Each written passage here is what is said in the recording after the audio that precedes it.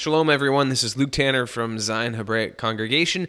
This week's Shabbat message is by Warren Tanner from John Chapter 3 and 4, entitled Opposites. Feel free to check us out on our website, zionhebraiccongregation.com. There you will see other Shabbat messages, blog posts, and also links to our social media accounts, Facebook, Instagram, and Twitter. Enjoy.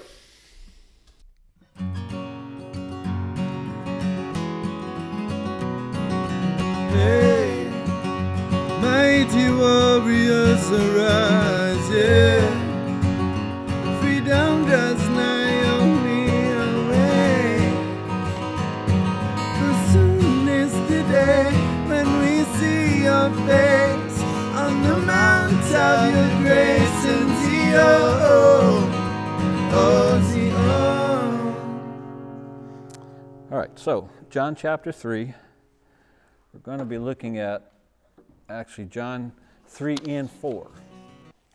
So that's where I am in my reading, and it's been another one of those weeks where I've just been kind of parked in chapters 3 and 4. I just love these chapters. To me, they're incredible. And I don't have a title for this, so if you can think of something later on. I want to do a few things here today. There's a contrast, I think, going on between chapter 3 and chapter 4, and I want to point that contrast out. And we're going to read the verses in John 3, and we'll read the verses in John 4. And then I don't know exactly where I'm going to go from there. I think I'll try to work through the passage and hit a few highlights. But to me, what's important is the contrast that I think is purposely divinely inspired by God, that he did this on purpose, because there's sort of a juxtaposition going on. In chapter 3, you have Yeshua and Nicodemus. And then you could not have a more opposite scenario in chapter 4. You have Yeshua and the woman at the well. And I believe these two stories are put basically back to back to show us the contrast. So in chapter 3, when we have Nicodemus, I tried to put this in a terminology so that we can maybe have a mental picture. Nicodemus is the kid that grew up in Sunday school class, or he's the one that became the altar boy. You know, he's grown up in religion. He's grown up in a religious household. I had a friend like this, and ended up becoming an altar boy, and I think eventually became a priest. You know, he's symbolic anyway of Nicodemus. Nicodemus is a kid that grew up in Sunday school class. He's the one that became an altar boy. You get to chapter 4 with the woman at the well. Well, she's the kid that did not. You know, I mean, she has a little bit of religious background. She has a little bit of knowledge, but she's from the other side of the tracks, so to speak. You have Nicodemus. He's this master teacher. He's a ruler of the Jews. He's very well versed in Scripture. He lives, that's his world. He lives in the realm of biblical scholarship, we'll say. Then you have the woman at the well that could not be any more opposite than that.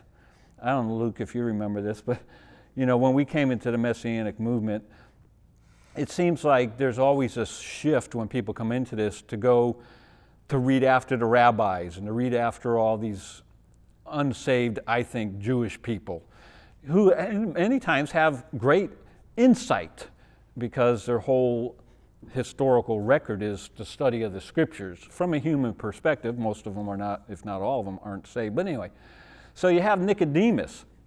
And Luke and I don't know if you remember, we kind of argued about this back in the day. I mean, that was like our congregation, we're going back years and years and years ago before we were here. It's like, if you don't believe in the Torah, you're lost and going to hell. All Christians are lost and going to hell because they don't keep the Torah. Do you remember we having that argument? And so,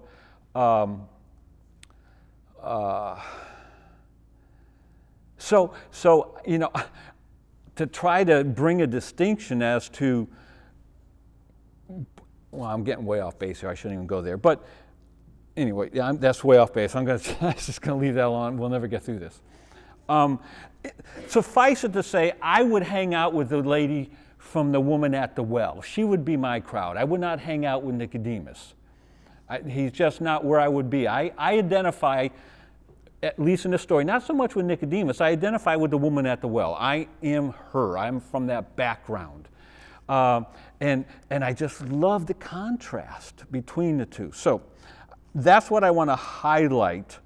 And it's interesting that Yeshua, he can move between both worlds and be completely at home and comfortable, whether it's the clean-cut person that grew up in Sunday school or the woman of the streets. He's right at home, and probably he's even more at home with the publicans and the sinners. He just seems to be really at home with them, and he's at odds with the religious world of his day. So anyway, so I want to read John chapter 3. It will introduce us to, we won't go through the whole thing, and then we'll read chapter 4, and that will introduce us to the woman at the well. And keep in mind this contrast, all right? So there was a man of the Pharisees named Nicodemus, a ruler of the Jews. The same came to Yeshua by night and said unto him, Rabbi, we know that thou art a teacher come from God, for no man can do these miracles that thou doest except God be with him. Yeshua answered and said unto him, Verily, verily, I say unto thee, except a man be born again, he cannot see the kingdom of God. Nicodemus saith unto him, How can a man be born when he is old? Can he enter the second time into his mother's womb and be born? Yeshua answered, Verily, verily, I say unto thee, except a man be born of water and of the Spirit, he cannot enter into the kingdom of God. That which is born of the flesh is flesh, and that which is born of the Spirit is spirit. Marvel not that I said unto thee, Ye must be born again. The wind bloweth where it listeth, and thou hearest the sound thereof, but canst not tell whence it cometh and whither it goeth. So is everyone that is born of the Spirit. Nicodemus answered and said unto him, How can these things be? Yeshua answered and said unto him, Art thou a master of Israel, and knowest not these things? Verily, verily, I say unto thee, we speak that we do know, and testify that we have seen, and ye receive not our witness. If I have told you earthly things, and ye believe not, how shall ye believe if I tell you of heavenly things? And no man hath ascended up to heaven, but he that came down from heaven, even the Son of Man which is in heaven. And as Moses lifted up the serpent in the wilderness, even so must the Son of Man be lifted up, that whosoever believeth in him should not perish, but have eternal life. For God so loved the world that he gave his only begotten Son, that whosoever believeth in him should not perish, but have everlasting life. For God sent not his Son into the world to condemn the world, but that the world through him might be saved. He that believeth on him is not condemned, but he that believeth not is condemned already, because he hath not believed in the name of the only begotten Son of God. And this is the condemnation, that light is come into the world, and men loved darkness rather than light, because their deeds were evil. For everyone that doeth evil hateth the light, neither cometh to the light, lest his deeds should be reproved. But he that doeth truth cometh to the light, that his deeds may be made manifest, that they are wrought in God.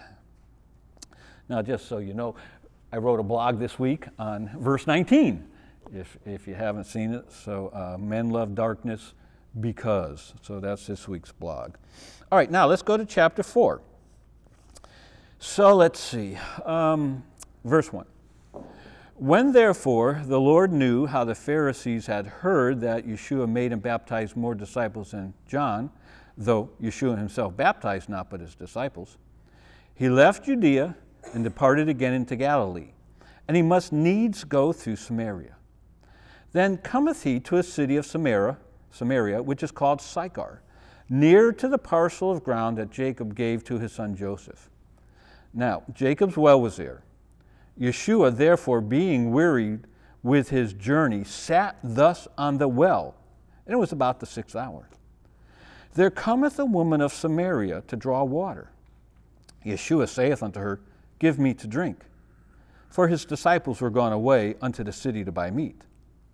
Then saith the woman of Samaria unto him, How is it that thou, being a Jew, askest drink of me, which am a woman of Samaria? For the Jews have no dealings with the Samaritans.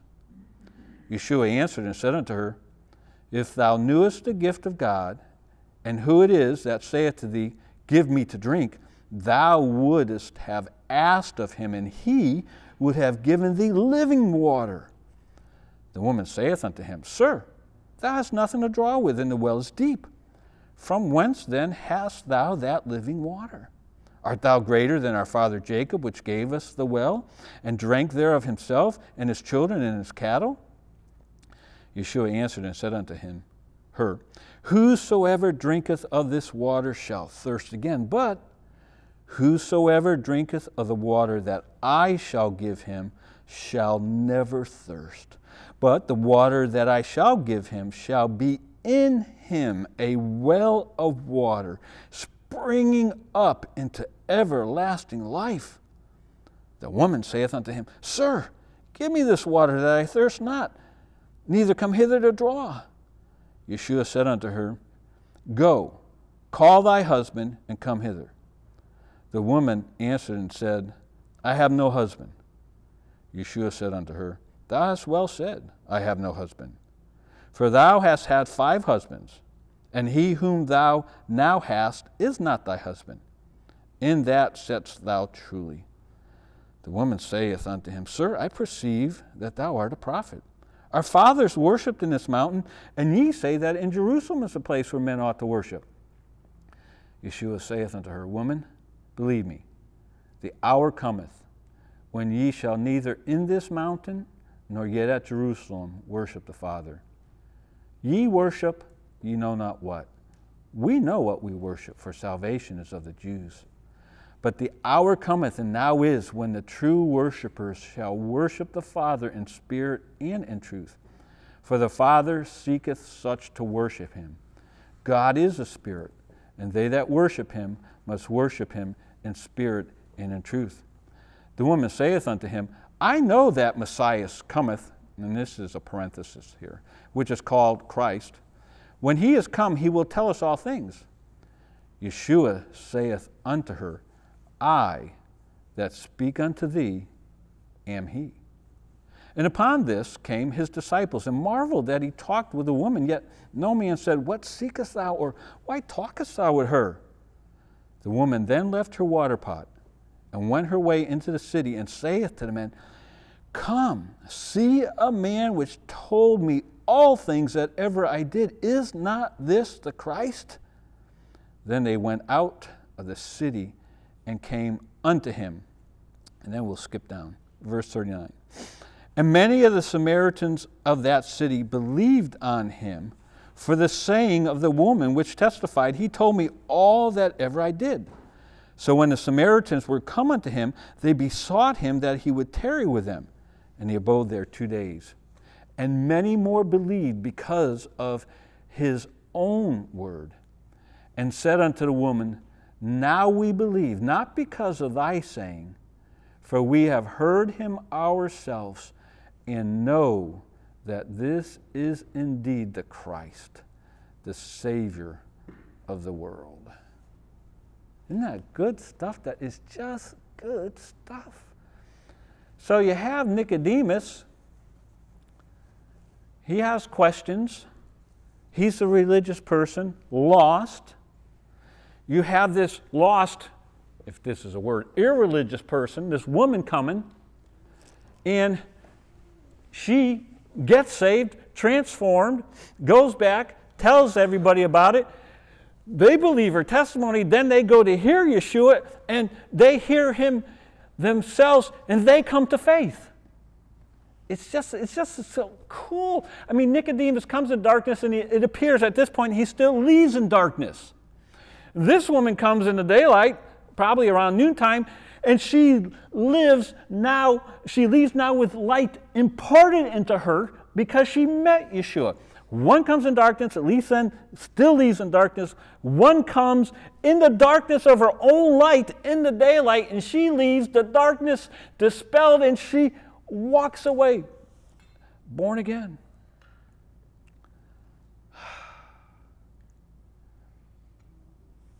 It doesn't get any more real than this. I mean, this is the world we live in. Basically, those of us who are saved, we're saved in the light. We're still trying to reach people in the darkness. So you have these religious people that are lost. Yes, going to hell, done many works, like it says in Matthew 7:21-23. We've preached, cast out demons, done many miracles in your name. And Yeshua says, "Depart from me, you workers of Torahlessness. I never knew you." That's that crowd. You have this other lady who by all outward appearances has no right to be allowed into the kingdom. She's filthy, sinful. And yet, Yeshua says, come on in. She gets to welcome in. All right, now, let's go back to chapter 3. So now what I want to try to do is just point out some things that, I don't know, for me just kind of jumped out this time, and I don't know why, maybe sometimes they don't. All right, so 3:2. The same came to Yeshua by night and said unto him, Rabbi, we know that thou art a teacher come from God, for no man can do these miracles that thou doest except God be with him. That we know, that part, Rabbi, we know. That just jumped out at me. I think for me, all these years, I've been reading this we know sort of as the collective we know. It's kind of like you say to somebody something and they'll say, well, how do you know? And then all of a sudden it becomes this collective. Well, everybody says. Well, everybody knows. I've always taken it as this collective. He's talking for the everybody out there. It's so obvious you're doing what you're doing. And so general declaration, everybody knows. But I wonder if, so I kind of read into this some, because I started to think, is this really, in the right sense, a behind the scenes heads up to Yeshua? Not that he needed to know this, but he knew it already. But from Nicodemus' point of view, he's saying, listen, we in the Sanhedrin, we, the Pharisees, we know who you are. Because it's obvious to us, because no man can do what you're doing unless God is with him. But they're never going to tell you that, but I'm here to let you know we know. And surprisingly, after I had that thought, others said the same thing, that, he's basically acknowledging, yes, we all know who you are. I'm here to find out more. It's kind of like, I told this story before when I worked at Target. And there's upper management, the one management, middle management, then there's departmental management. That's what I was. And I did price control, price changes and stuff. So everything, all the other departments basically eventually hit my department. And so, I can't go into the whole thing, but anyway, certain items should have been put out for Halloween. Oh yes, it's all put out. Well, come Thanksgiving, now all this Halloween crap shows up, and it's like now I have to get it all out, and our team is getting hits and in trouble because it's just a disaster. I tell management, I say, listen, I call back, talk to these managers, and they say, yeah, it's all been put out. We'll go back and check. They go back into the warehouse. Oh yeah, we've put it all out, nothing back here. Come now, Thanksgiving, all this Halloween stuff showing up. I tell upper management, and well, blah, blah, blah, blah. So that happens, Thanksgiving, then we get to Christmas. So now Christmas comes. I still have Halloween and Thanksgiving stuff showing up that should have been put out on the shelves a long, long time ago and wasn't. Our team looks like the bad guy. Finally, one of the managers came out at 6 o'clock in the morning. And I said, listen, and these were big tubs of stuff. I mean, huge things that were showing up. And he came out finally because our department was so bad, he couldn't understand why. I said, look, this is how I did. Look at all these things, these tubs. I said, you got Halloween, you have Thanksgiving, now we're up to Christmas. I said, you know what, I'm done. I've been telling you guys, here's my 2-week notice, I'm done. Wait. Warren, no, wait. Come see me at 10 o'clock. I got some meetings, come see me in my office. So I go to see him in his office. This is what he says, and this is my point. He says, Warren, the management has met, and they realize what you've been saying is true. And now what we're doing is working with the other managers in the other departments to get them doing what they should be doing. So we are aware of the problem, we're working on the problem, and we know, and he said this, we know that you and your department is not the problem. But this is what he said. But he said, Warren, they'll never tell you that. He said, they'll never tell you that. I looked him in the face, I said, you tell me, the manager and all you other managers, you know all this and you will not tell me? No. So he was doing a Nicodemus. Warren, we know. They'll never tell you, but we know. So what do you do with that information? I said, listen, I can't work for a place that won't acknowledge the fact that blah, blah, blah, blah, blah.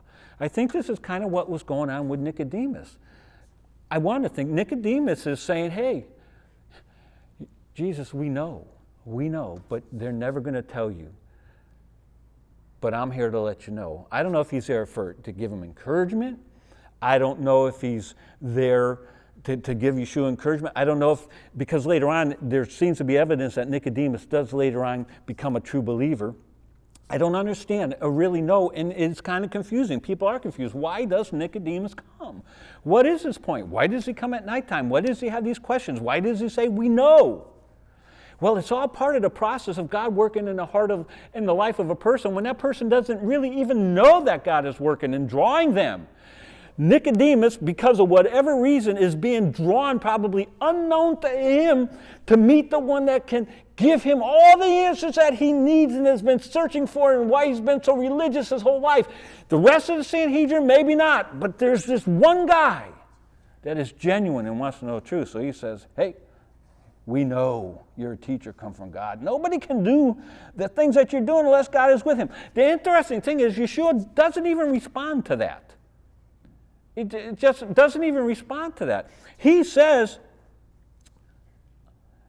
verily, verily, Nicodemus, I say, except a man be born again, he cannot see the kingdom of God. It's like, poof, where's that come from? You know, Yeshua, I'm just telling you, we know who you are. Nicodemus does, you shouldn't say, well, thank you, Nicodemus. I appreciate the heads up. You know, I knew that, but I appreciate, it's good to know I have an inside man here. Nothing. He bypasses all that, goes right to the heart of the matter, says, Nicodemus, you are, and he says later on, are you a master of Israel and you don't know these things? He goes right to the heart because Yeshua knows what the need is in Nicodemus because he's God, but we also can sense that need. We know when God is working in the heart of a person that is lost and needs salvation. And so he says, except a man be born again, he's not going to see the kingdom of God. Now, that see the kingdom of God, just jumped out at me again. And actually, if you go to verse 36, it says, he that believeth on the Son hath everlasting life, and he that believeth not the Son shall not see life.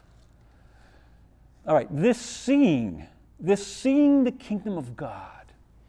For many of us here, probably, we've been saved so long, we've lost the wonder of we see that unseen world that the unsaved world around us doesn't see.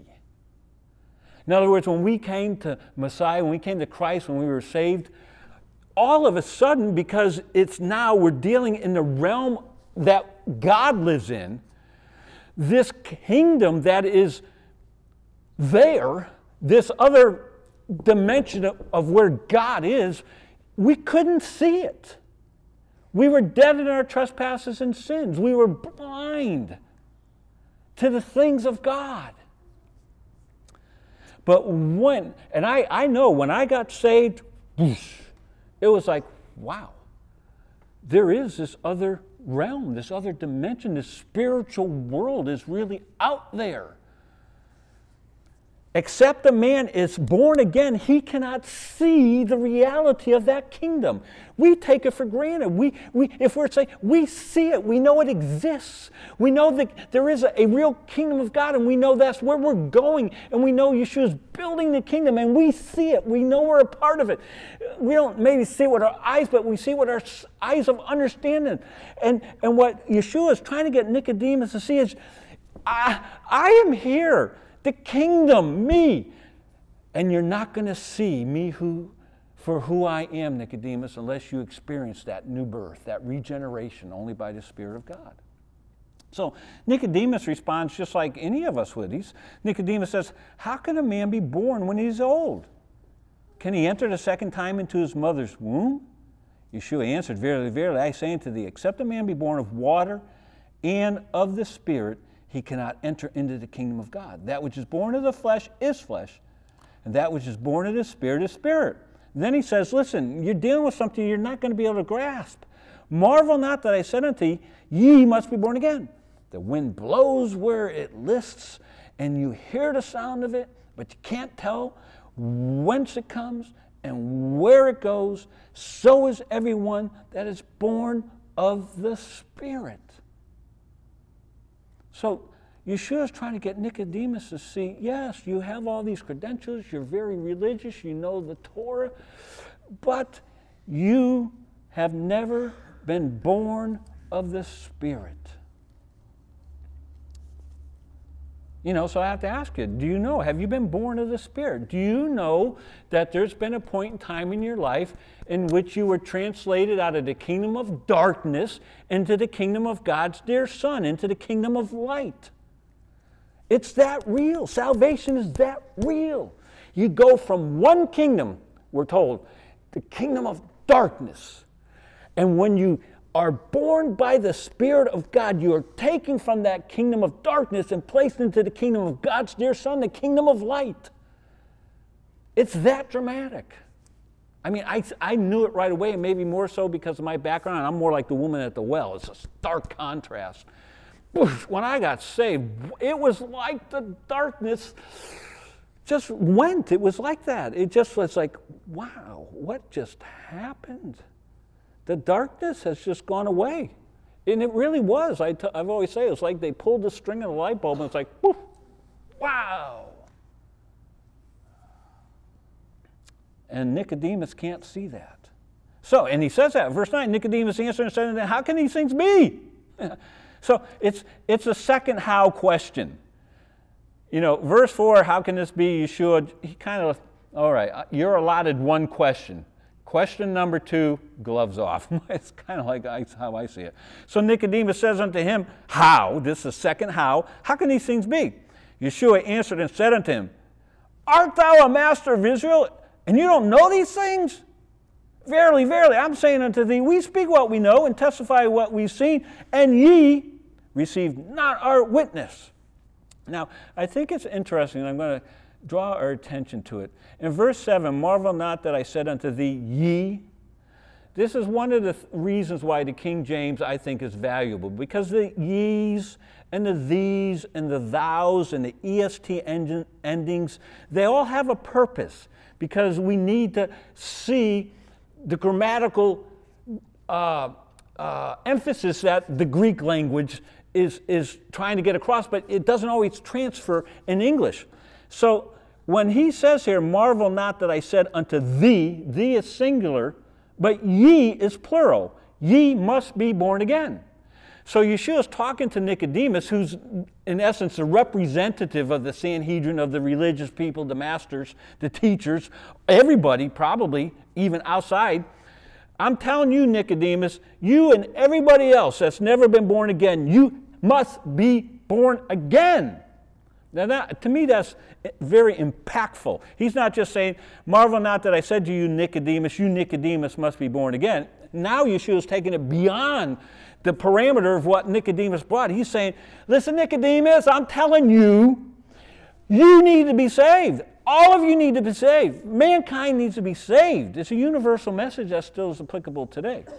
And that's why Yeshua says in verse 11, verily, verily, I say unto thee, we speak that we do know and testify that we have seen, and ye, there it is, plural again. I've been telling you guys, this is why I'm here, but you receive not our testimony. And then he says, if I've told you, you is plural, earthly things, and ye believe not, how shall you believe if I tell you heavenly things?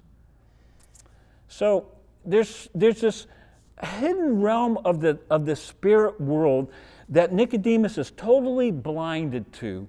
He cannot see. I really think his own religious education is blocking his progress. He comes with presuppositions. He comes with biases in the right sense. He has his biases. He's been taught a certain thing a certain way, and as Yeshua is trying to break through that, he's having a hard time, if I can use that terminology, because Nicodemus already has a mindset to see and hear and perceive things when they're being said. So Yeshua says, listen, you need to be born again. So that takes us where it says in verse 5, verily, verily, I say unto thee, except a man be born of water and of the Spirit, he cannot enter into the kingdom of God. Now, I'm not going to give you a definitive answer on this because what that's talking about has been debated and discussed ad nauseum throughout probably the centuries.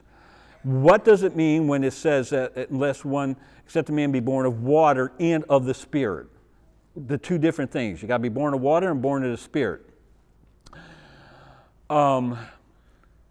It could be they're saying the same thing. I don't necessarily think so, but it'd be like when Yeshua's, is it John or Yeshua? I forget who says what about this, but it says, the one that comes after me, he'll baptize you with the Holy Spirit and fire.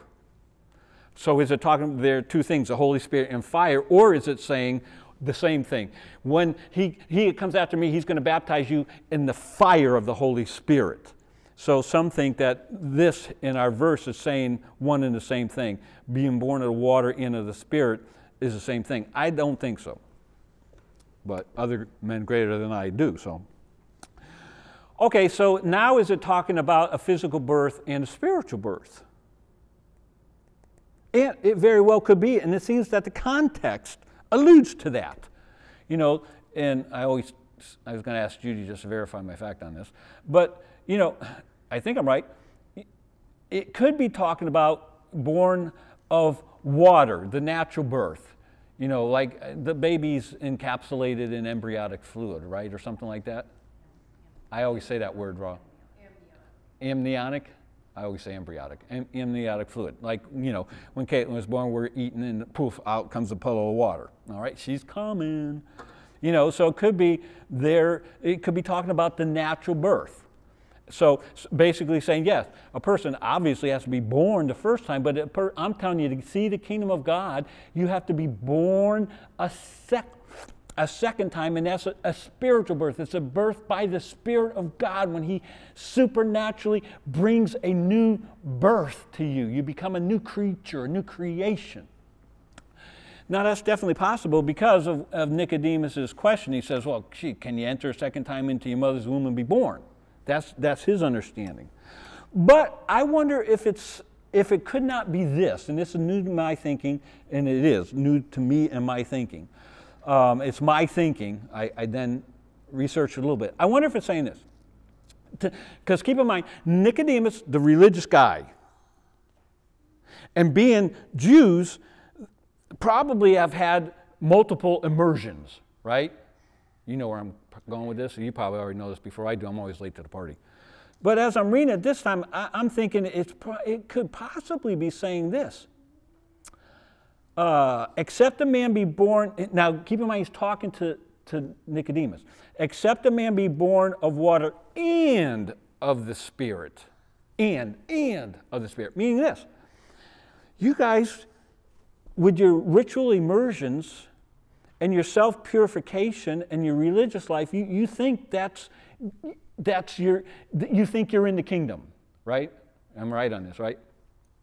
You know, Nicodemus, you know, you've had the immersion, and John the immerser has been there doing immersions. They know all about purification by outward cleansing by ritual immersion. That was my original thought. Then I found out, once again, I'm late to the party. But I was not taught that. I had no clue to even think like that till I came into the Messianic movement, because we're not thinking anything Jewish. You know, the baptism, you know, we're thinking of baptism is something that is a Christian baptism and has no connection to a historical background, which the Jewish people and Nicodemus would have been very familiar with. We're talking about immersions, ritual immersions. You know, I wasn't taught any of that. And I'm finding this out now through my own reading because, as I said, I think little by little layers of my pre-biases that I've come into the Messianic movement with my Christian background, it's taken so long to get that pulled away. And so now I'm reading this time, and it was so cool for me, except the man, Nicodemus, listen, you've been born of the water, quote unquote, but you need to be born of the Spirit. Your ritual immersions aren't enough. Your good work, in other words, your good works are not going to get you to heaven, Nicodemus. That's what he's saying.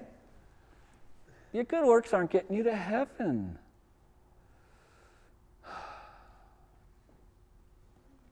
Now, interestingly, from what I've read, and actually I think I got it from the FFOZ stuff I'm reading about, immersion, yeah, because I don't know if you remember when we talked about the new birth and what that one Jewish guy, anyway, it's been a few months back. Immersion pictures new life from the womb. That's why Nicodemus should have known what Yeshua was talking about.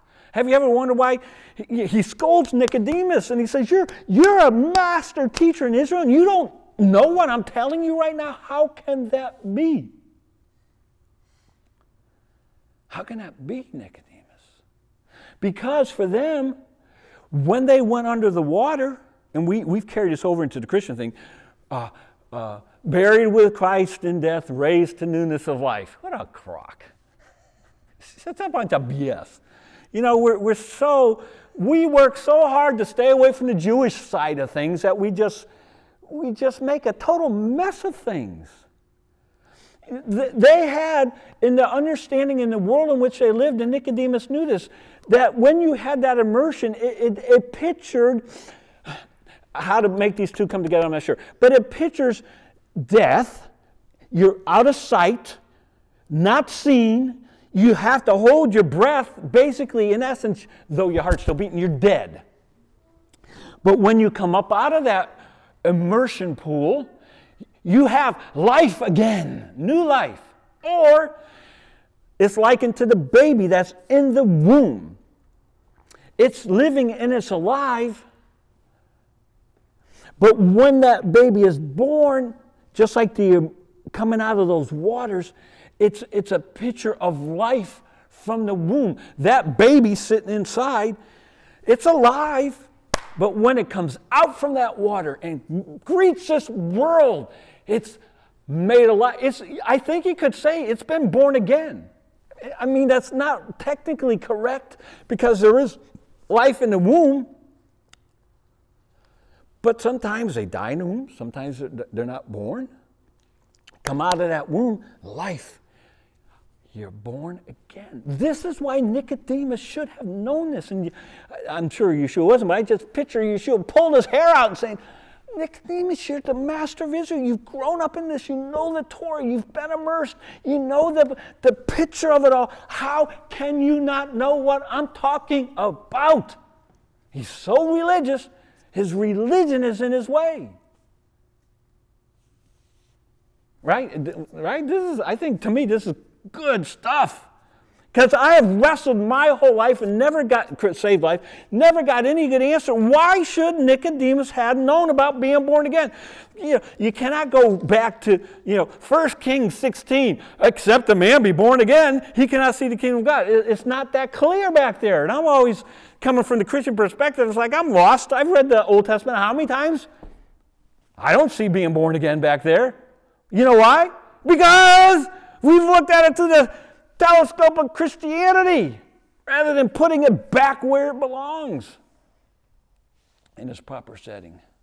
So anyway, so basically that's what's going on. Now, so there you have it. You should know, you don't know, you have to be born again. You're not seeing it. I'm right here in front of you. You're not seeing it. You're never going to see it. You got to be born again. So Nicodemus, poor guy, says, question number 2, how? You should have said, I'm going to tell you.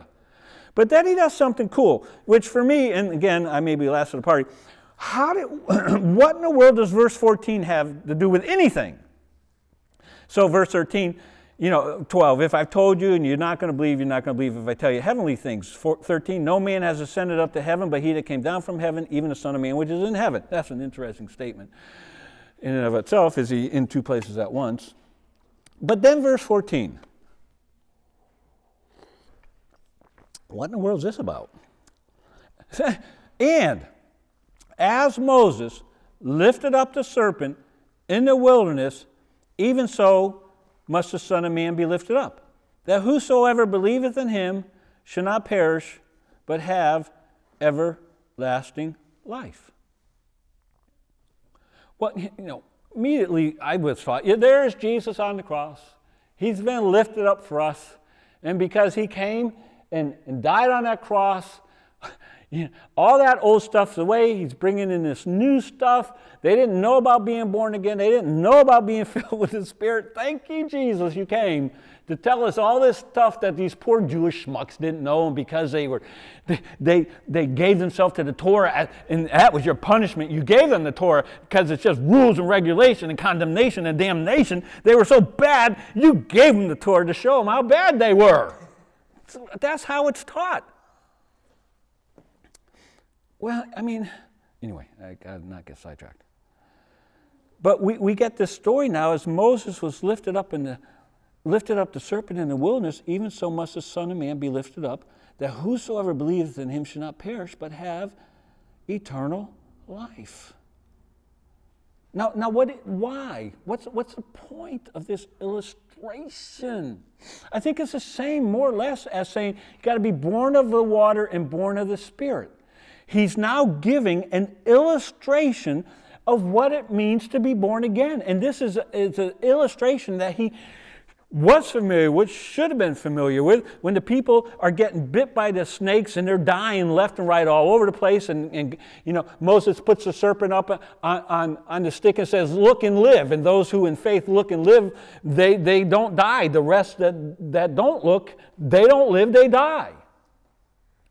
So this verse 14 is an illustration of being born again, being brought from death to life. That's the point of this illustration. These guys, Nicodemus, were as good as dead. But Moses put that serpent up there. They looked and lived. And as Moses lifted up the serpent in the wilderness, you have to look to me to have life. You're dead. You're as dead as those people you've read about and you know about that were bitten by the snake. And you've been bitten by the snake too. The serpent. You are a child of your father, Satan. And I counteract that now with my life. And just like they looked and lived because they were dead. This is new birth, Nicodemus. This is being born again. I know what it's kind of like. I had cancer. I thought I was going to die. I get healing, not from God, although I think from God, but I felt born again. I have a second life opportunity presented to me. That's what's going on here. That's the beauty of the whole thing. Am I making sense? Help me here. All right. Now, let me just one more thing, and then we'll get to the woman. I don't know how long I've been going. I guess it doesn't matter. All right. Now, verse 19. So he goes on and says, and this is the condemnation, that light is coming to the world, and men love darkness rather than light because their deeds were evil. So if the narrative is continuing on with Nicodemus here, he's basically said, Nicodemus, you're in darkness. You are in darkness. And the condemnation is light is coming to the world. And men love darkness rather than light because their deeds were evil. And that's my blog. Now, I don't know about you, but my heart just breaks as I interact in this world around me, and especially how bad things are getting, even just being a school bus driver, of the darkness that people are living in and are at home in. They're at home in this darkness. And they cannot see any other life. Sometimes I'll ask Coy, not from the born again side of things, but I'll ask Coy, Coy, since I've been driving around Manchester, I see the people and the lives they live in, the conditions they're in. Why do they stay that way? And it's grandparents to children. Now, from those parents to, it's generational. It's just generational, living in this darkness of the life in which they live. I said, can't, he said, Dad, that's all they know. That's all they know. That is life. And they see no need for a change because that is the world that they live in.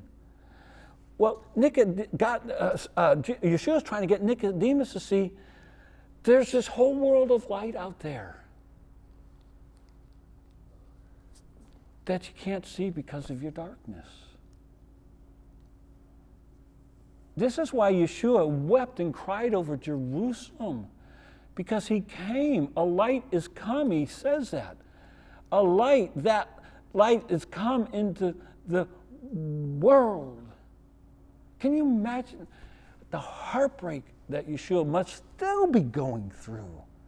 The death he died to bring people from darkness to light. That's what Paul says in Acts, that to bring them from darkness to light, to be set free from the power of Satan.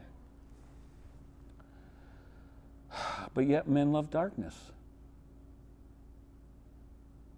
And it's not until you're saved and brought into the light that you can realize, whoa, how dark things really are. Now, let's go to the woman. This woman's living in darkness. She's in darkness. But yet there's something to work with at this point, unlike Nicodemus. Nicodemus is in the way. She's not in her own way. She's not in her own way. She knows who and what she is. No facade, no fancy robes, no religiosity, no religious nothing, none of this stuff. So what's interesting is, and I'm just going to touch on it, verse 6 just always blows my mind. Now Jacob's well was there, 4:6. Yeshua therefore being wearied with his journey. That just knocks my socks off every time. I mean, he doesn't have to be weary. He doesn't need to be tired. I mean, he's a bionic man.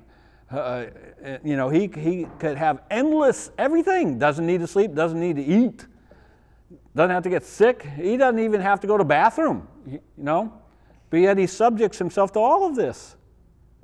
And so now he's been on this journey and he's tired. He's wearied.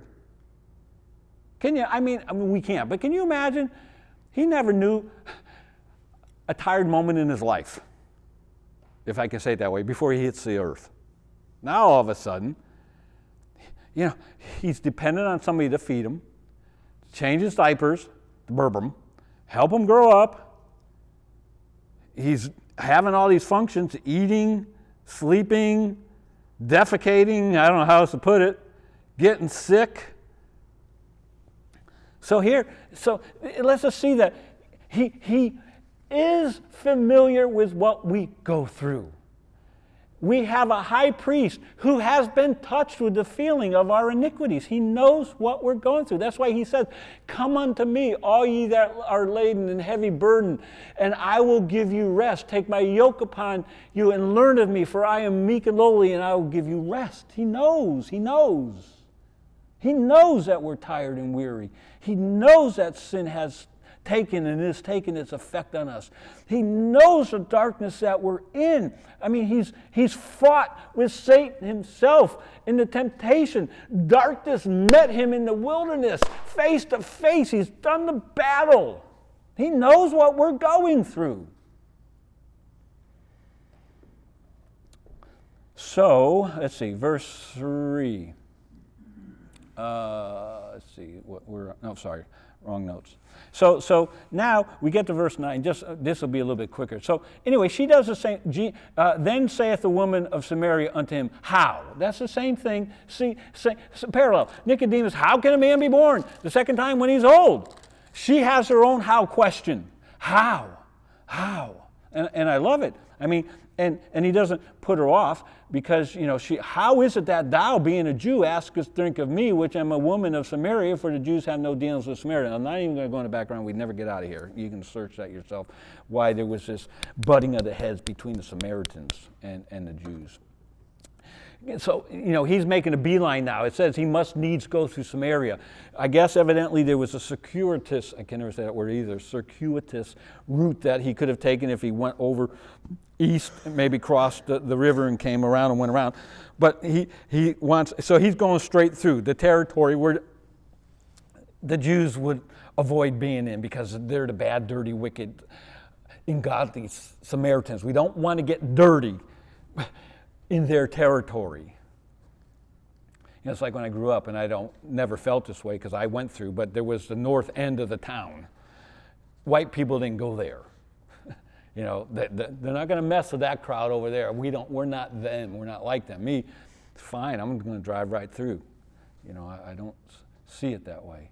But that's kind of, anyway, I don't know, where am I going with all this? I get so much going through my head. What was I talking about? I don't even remember. Okay, anyway. Yeah, so Samaria. So he's making a beeline. He's going straight through Samaria, the territory that everybody avoids. He's going to go through. I think, one, to show that he's not rejecting them, but also I think because he knows there's going to be this meeting taking place. All right, so anyway. So he has to go through Samaria. He's going through Samaria. He meets up with the Samaritan woman.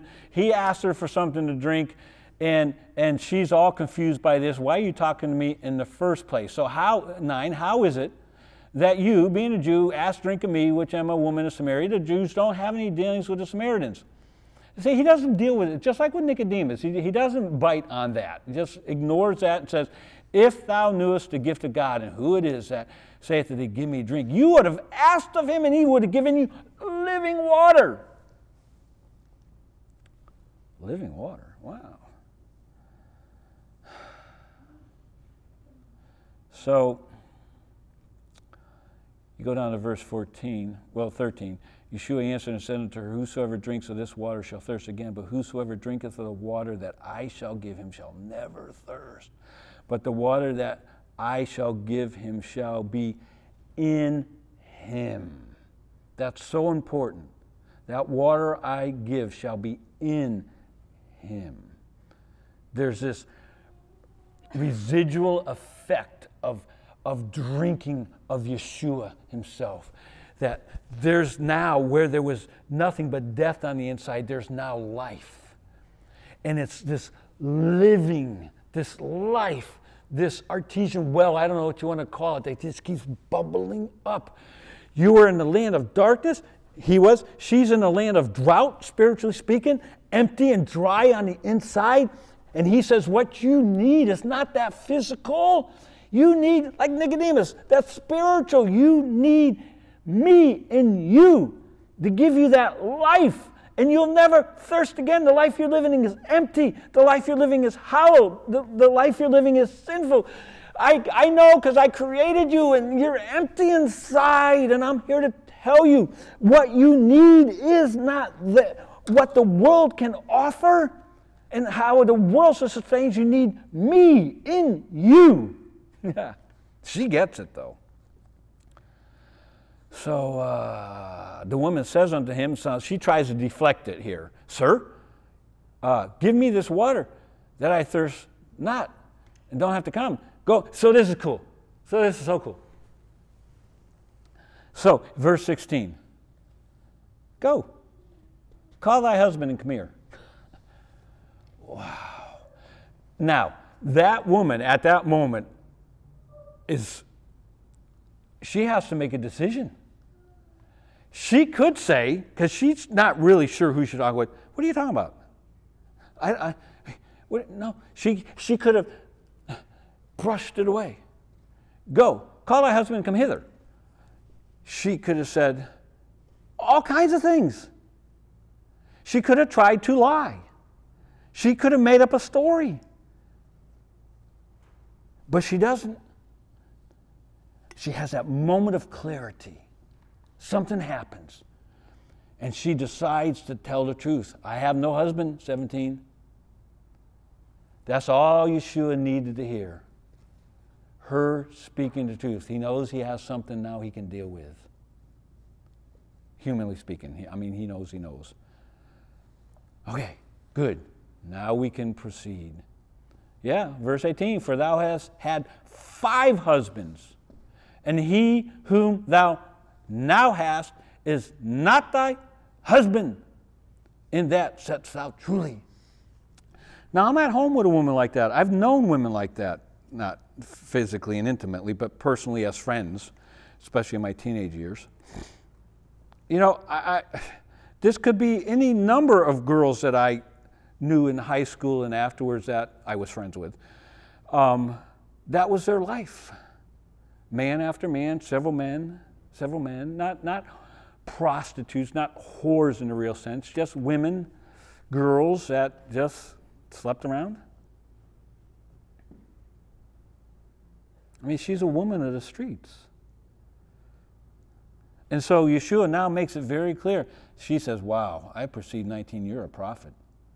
Maybe she tries to change it again. Our fathers worshipped in this mountain, and ye, plural Jews, say that. And Jerusalem is a place where you ought to worship. So he says, woman, listen, I'm going to tell you. Now, this is up for debate again, but I think this is what he's in essence saying in the next verse. Listen, don't worry about it. Everything's going to be crumbling in a few short years. Don't worry about Mount Gerizim. Don't worry about Jerusalem. Pretty soon, there's got neither of those. There's something coming. Destruction is coming. There's going to be the dispersion. What I'm trying to get you to see is you're going to be gone from all of this. That's not what you need to focus on. You need to focus on me.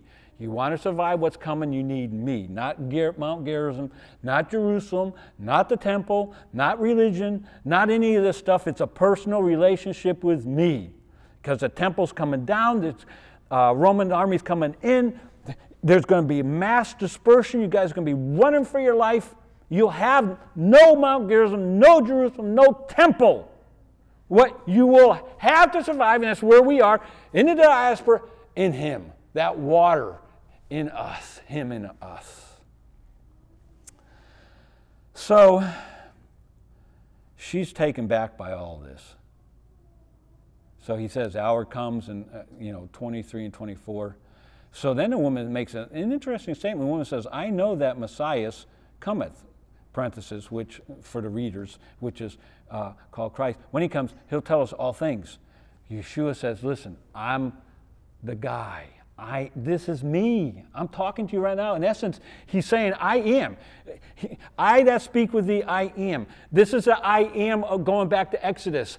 Say that I am that I am. He's saying, I am God. I am the Messiah. I am here right in front of you. Now, I was just not too long ago standing in front of Nicodemus. Didn't see it. Now I'm standing in front of you. Can you see it? God, this is so cool. So then, upon this, the disciples come. And just what I found interesting, I just happened to make a quick note. And 27, and upon this came His disciples and marveled that He talked with a woman. Yet no man said, why are you seeking, what seekest her? Peter, this is like one of the first times, if not the only time, Peter never says anything. That's just jumped out at me. Because normally this is the platform to Peter to say something. He says nothing. Nobody says anything. They're so befuddled by what presents them when they come back.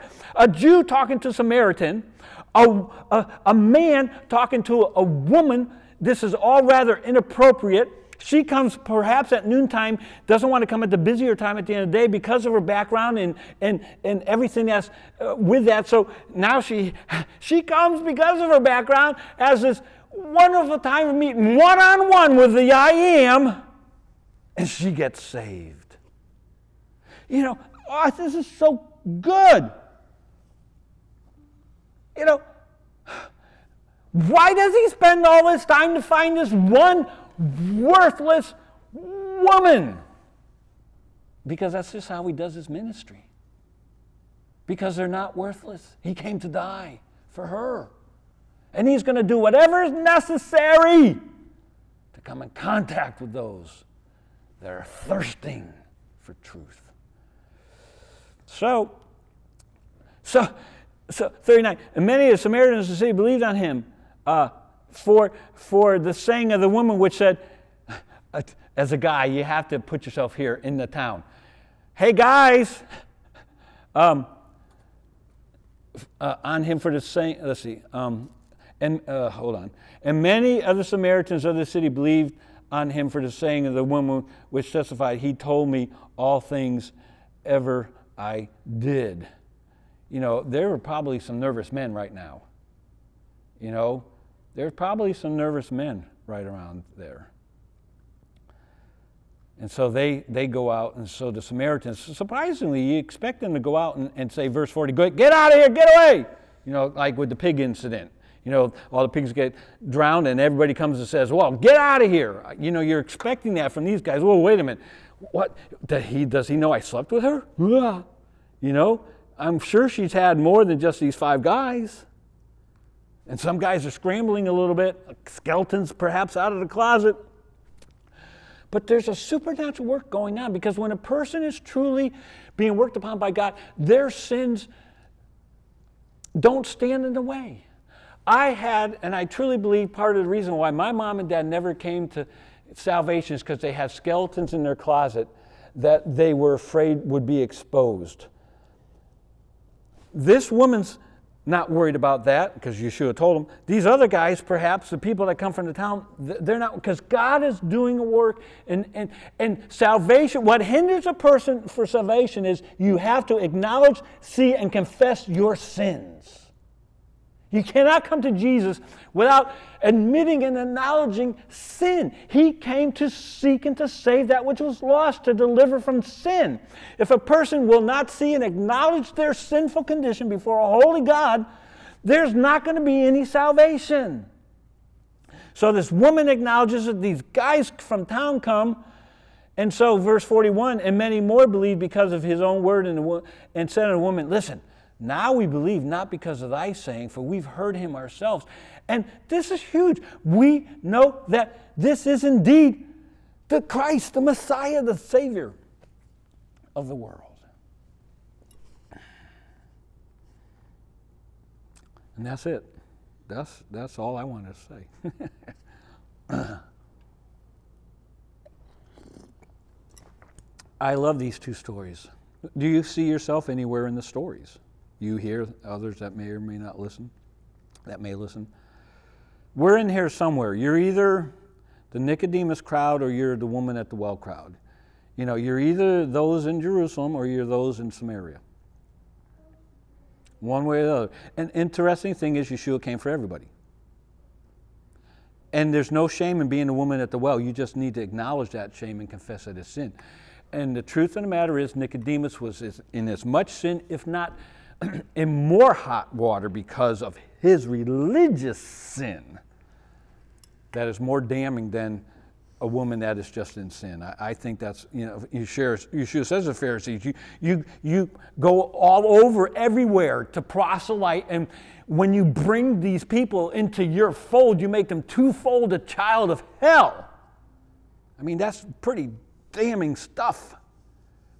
I'd much rather work with somebody like myself from the other side of the tracks, not really have much to work with other than a supernatural working by God.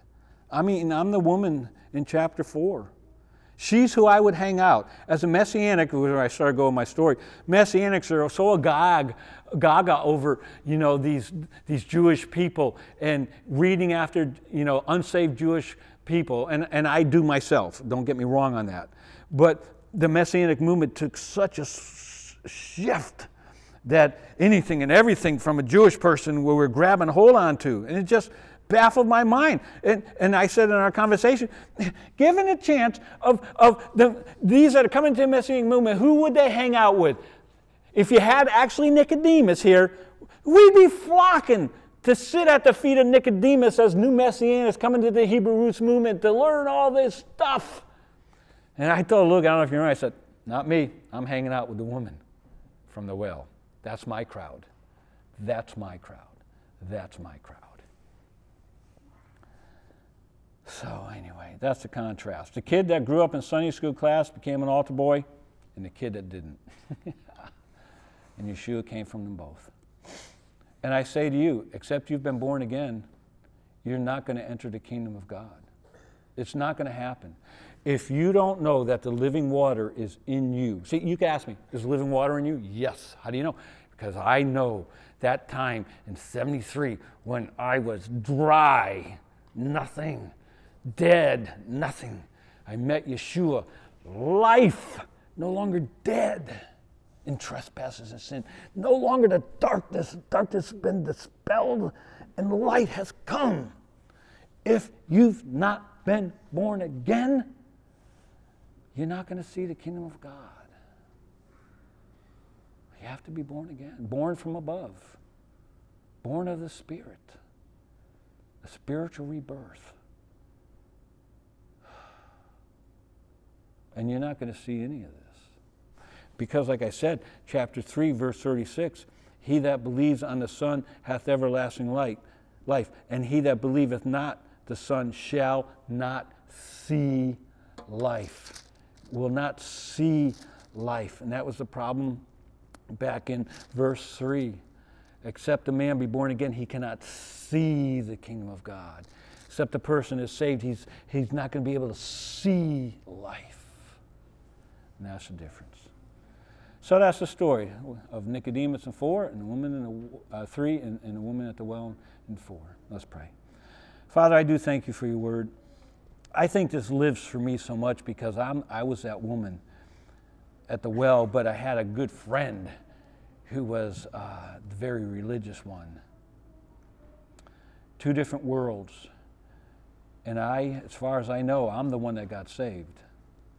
I have no assurance that my friend did.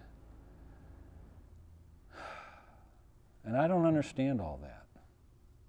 One very religious, in a very religious system, Catholicism,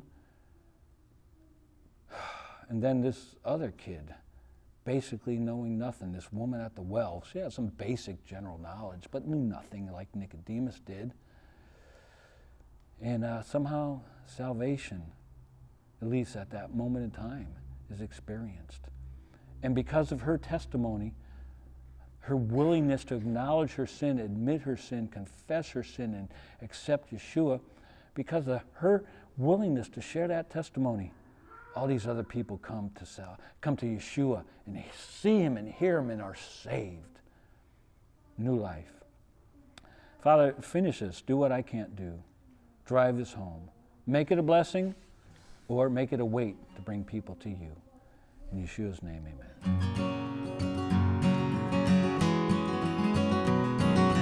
Hey, mighty warriors arise, yeah. Freedom does nigh only away. For soon is the day when we see your face on the mount of your grace and oh,